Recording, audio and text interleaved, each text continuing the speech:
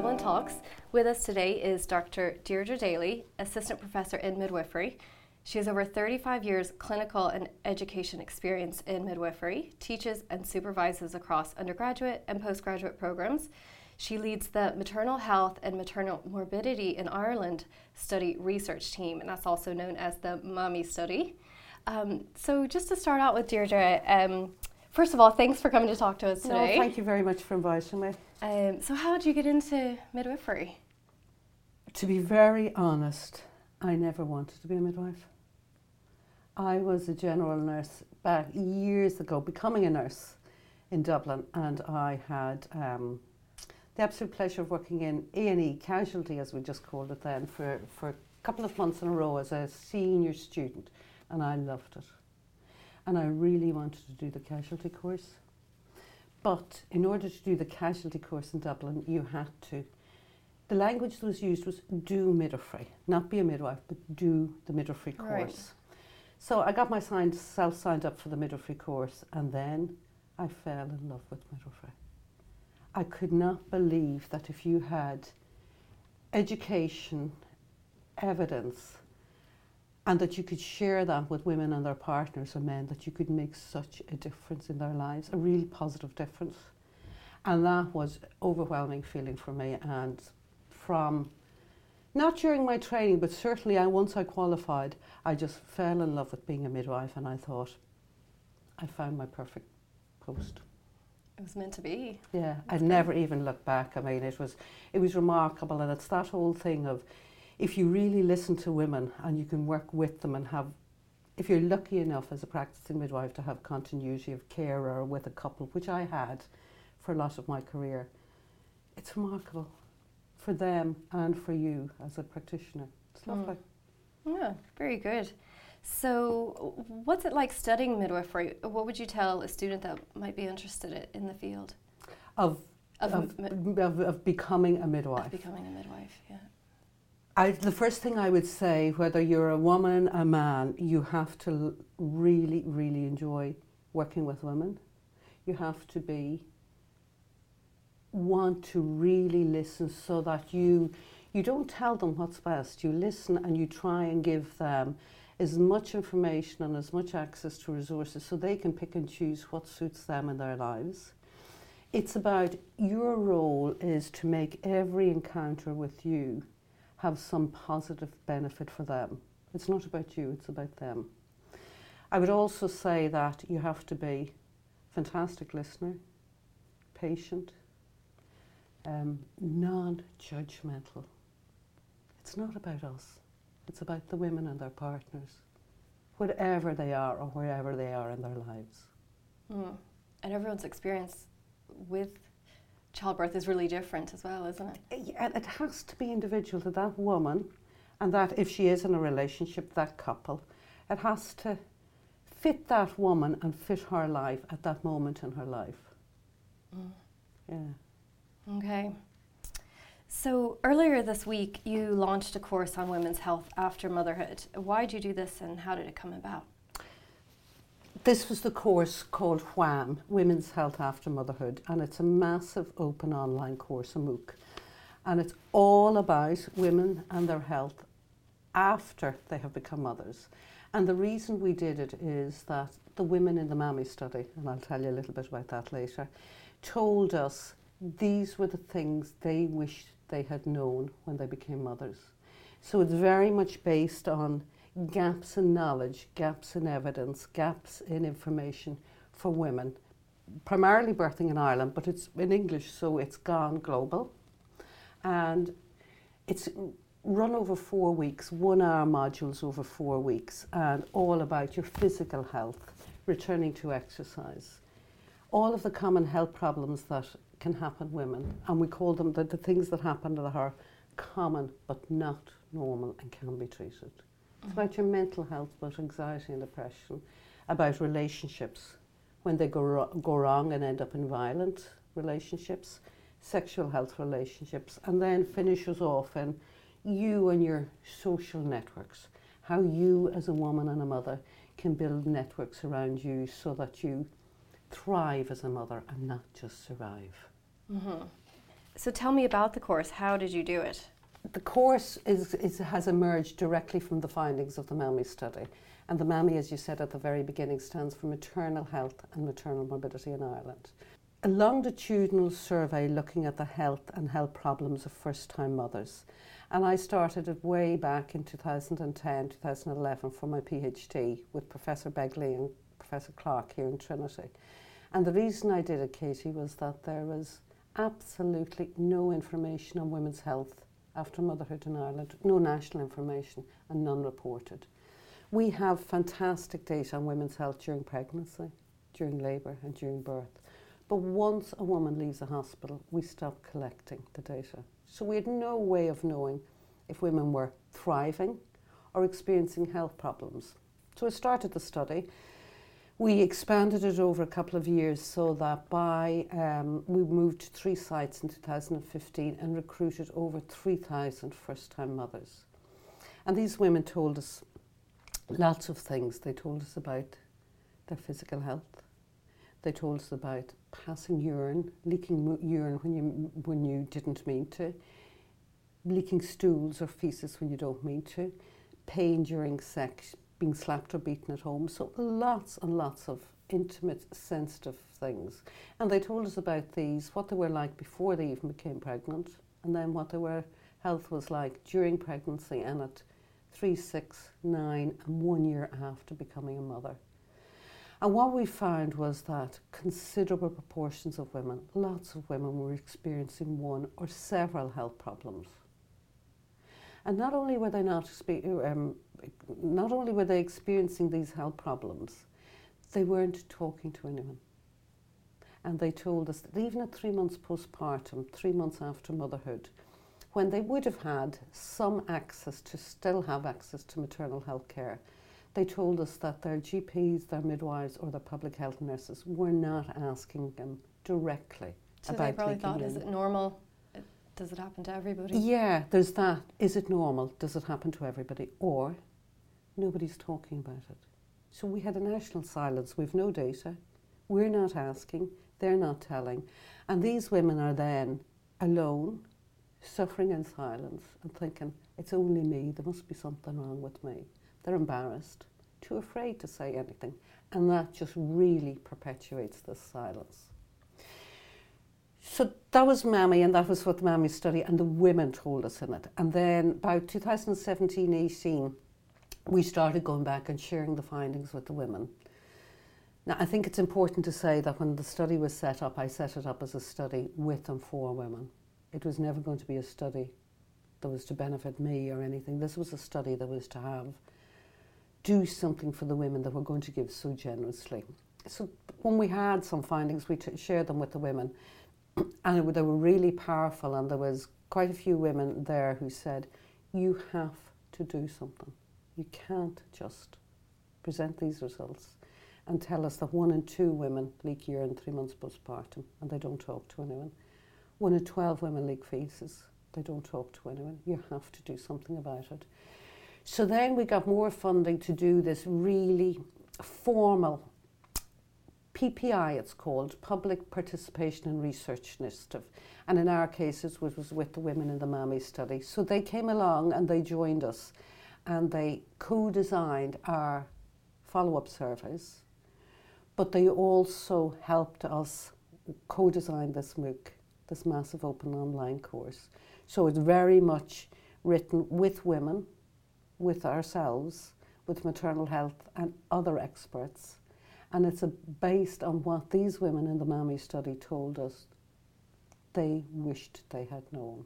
Yeah. So we have come full circle by designing what we believe is an absolutely wonderful educational resource that hopefully will help women throughout the English-speaking world thrive and not just put up with things or survive in motherhood. Mm.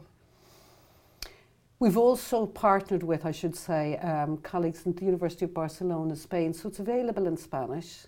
And in the new year, we've formed a new partnership with people in the Netherlands, and in the new year it'll be available in the Dutch language. That's great. It's fantastic, yeah. So it's a resource for women, but it's also a resource for healthcare professionals. Is that right? Oh, for sure, I should have said that, yes, because health professionals will also say that they're so busy that they're frustrated and that they wish they had more time for individual women. So this course is also developed as a trustworthy, reliable resource that healthcare professionals, general practitioners, public health nurses, GPs, midwives can use to complement their practice. So if a woman comes into a GP or her midwife or her PHN and says, I have this, I have a leaking urine, you can say to them, have a look at these resources. They're freely available. See if there are any things in there. To obviously talk to the woman and fit in and, you know, make sure that she's fully assessed. And then ask the women to maybe have a look at the information so that they become more informed. Yeah. There's lots of studies out there that say women's pain isn't taken as seriously as men's pain. So there's obviously implicit bias there by both men and women. So it's great for women to have these resources, but if they go to the healthcare professionals and they aren't taken seriously, or they're told it's a mental issue when it might be a physical issue, I mean, how do you address that? Through education or? There's one of the things, I think, one of the things that we have really, really tried to do with this course, and it comes up in week 3 as a topic on week 3, and that's advocate for yourself. Now, you can advocate for yourself in lots of ways. The first thing you need is information.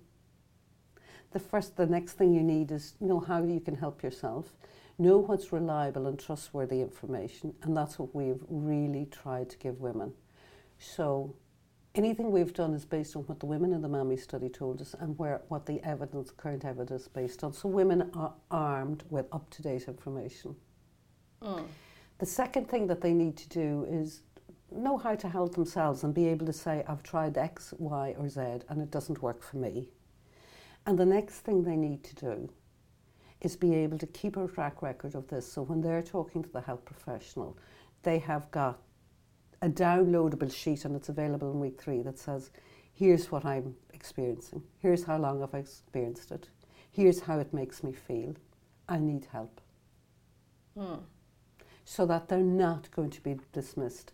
And I think that the other thing, they're really going to be listened to, and what they are saying is, you've presented a health professional with all of the information about how you are and how you feel, and you've kept a record of it, and that's fantastic, because in the busyness and the exhaustion of those first few months of motherhood, it can be hard. It can be hard. Focus on yourself. The haze you're in as well. It's hard to think straight. Lots of women talk about that haze, and you're all consumed with, am I doing okay as a mom? My baby feeding okay? Are they getting enough on that? So that you and your own health has very much slipped down to the bottom of the list. And this is about bringing it up there, because one of our other mantras in the course is, if you are well, if the woman is well, the chances are the family and the baby will be well too. And do you foresee, as a result of this, any kind of changes being implemented with regards to the public health nurses and home visits, or any kind of actual changes with more contact with mothers after they give birth? We know already, and we have really, really strong evidence coming out of the MAMI study, which is very much local to Ireland, to say that women are neglecting their health in those first couple of months postpartum. And that's absolutely fantastic. And they're telling us that something needs to be done about that. The other thing we have is legislation, and that is, we have a wonderful maternity care strategy that was published almost 4 years ago now, the maternal health strategy, that says stopping maternity care at 6 weeks postpartum is far, far too soon. That's when the women are still exhausted. They don't even know if they're healthy or well themselves. They don't even know if they are becoming ill or have a problem that they should seek help for. So we know that that's too early. There are other women, I mean, when is the right time? Should it be at 3 months? Well, certainly there is a need, and the women are telling us that there is a need for something longer than that 6 weeks. And there is a need for the focus, and women have said it, for the visit to be focused on the woman, not on the baby. So it becomes, how are you? How are you really doing? You know, what are you feeling like? How are you doing as a mom? Then how are you doing? Can you control when you pass urine? So that it becomes that really detailed self-assessment and professional assessment of the woman's health done together. What do you need now at the moment? So that becomes very much listening and focusing on the woman's health. And it really needs to be at a time, whether it's at 3 months or later, it needs to be there, and it needs to be very much woman focused and focus on her needs at that time. Because the other thing we know, Katie, is that all of these problems that we talk about in WHAM, the leaking urine, the leaking fetus, they're all preventable. They're all treatable. But when they're not treated, they go on to become chronic. They won't, in most instances, kill women, but they will leave them miserable in motherhood. Affect your lifestyle. Affect every part of it. Every part of it. For example, we know from even the literature and MAMI study and the other literature that if you're leaking urine, some women won't leave the house. Some women will be afraid to leave the house. Women will tell us that they change the type of clothing they wear. They change the exercise that they're doing. And some women say that they even stop exercising. Now, in a country that has, you know, that's concerned about obesity and stuff, that's really concerning. It's really concerning that women, because of a preventable, treatable problem, alter their lifestyle so radically. It's a shame. It shouldn't be happening. So if there are women listening thinking, that's me, I should really do something about this, what is the first step? Is it a physio? Is it your GP? Where do they go? If the first step is, well, I would say, obviously the first step I'm going to say to women now that we have the resources, log on to Future Learn and go to WHAM, Women's Health After Motherhood. Week 2 focuses all about that, leaking urine when you don't mean to, urinary incontinence. And it'll take you through the steps. The first step is, what can you do to help yourself? Are you doing pelvic floor exercises? And are you sure you're doing them correctly? Once you know all that, and once you're doing them correctly and often enough, then it's, what's your next step? Have you got a women's health physiotherapist? And I mean a women's health physiotherapist. We designed these resources with 2 leading women's health physiotherapists, Cindy Cusick and Niamh Kenny in the Rotunda. And that leads me on to another point that I would say some women have told us along the way, and this is actually quite hard to say, is that they deny going for help because they can't afford it.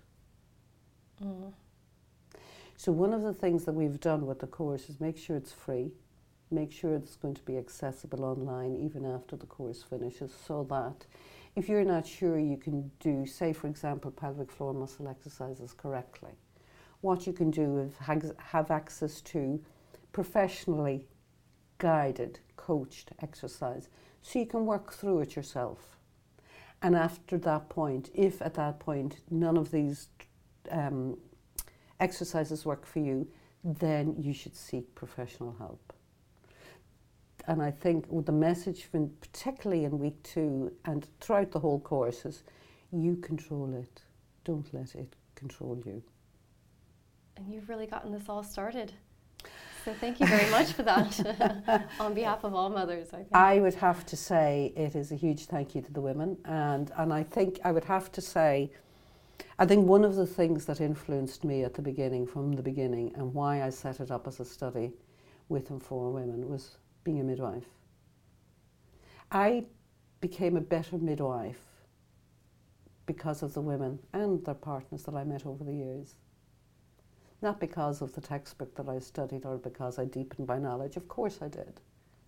It was the women that I met along the way that shaped me and shaped me as a midwife. And when I was doing the study and setting it up, I thought, women are so powerful and so brilliant. They're the ones that are going to shape this. These are the strong people who are going to make this work. And you've seen it, our retention rates are so high because women are so committed to it. And they're so committed to this massive study because it's given them a collective voice. So I would say congratulations to the women who are taking part in the study. Okay. Well, thanks very much for leading it and being a part of it. And Thank thanks for you. talking to us today. Thank you.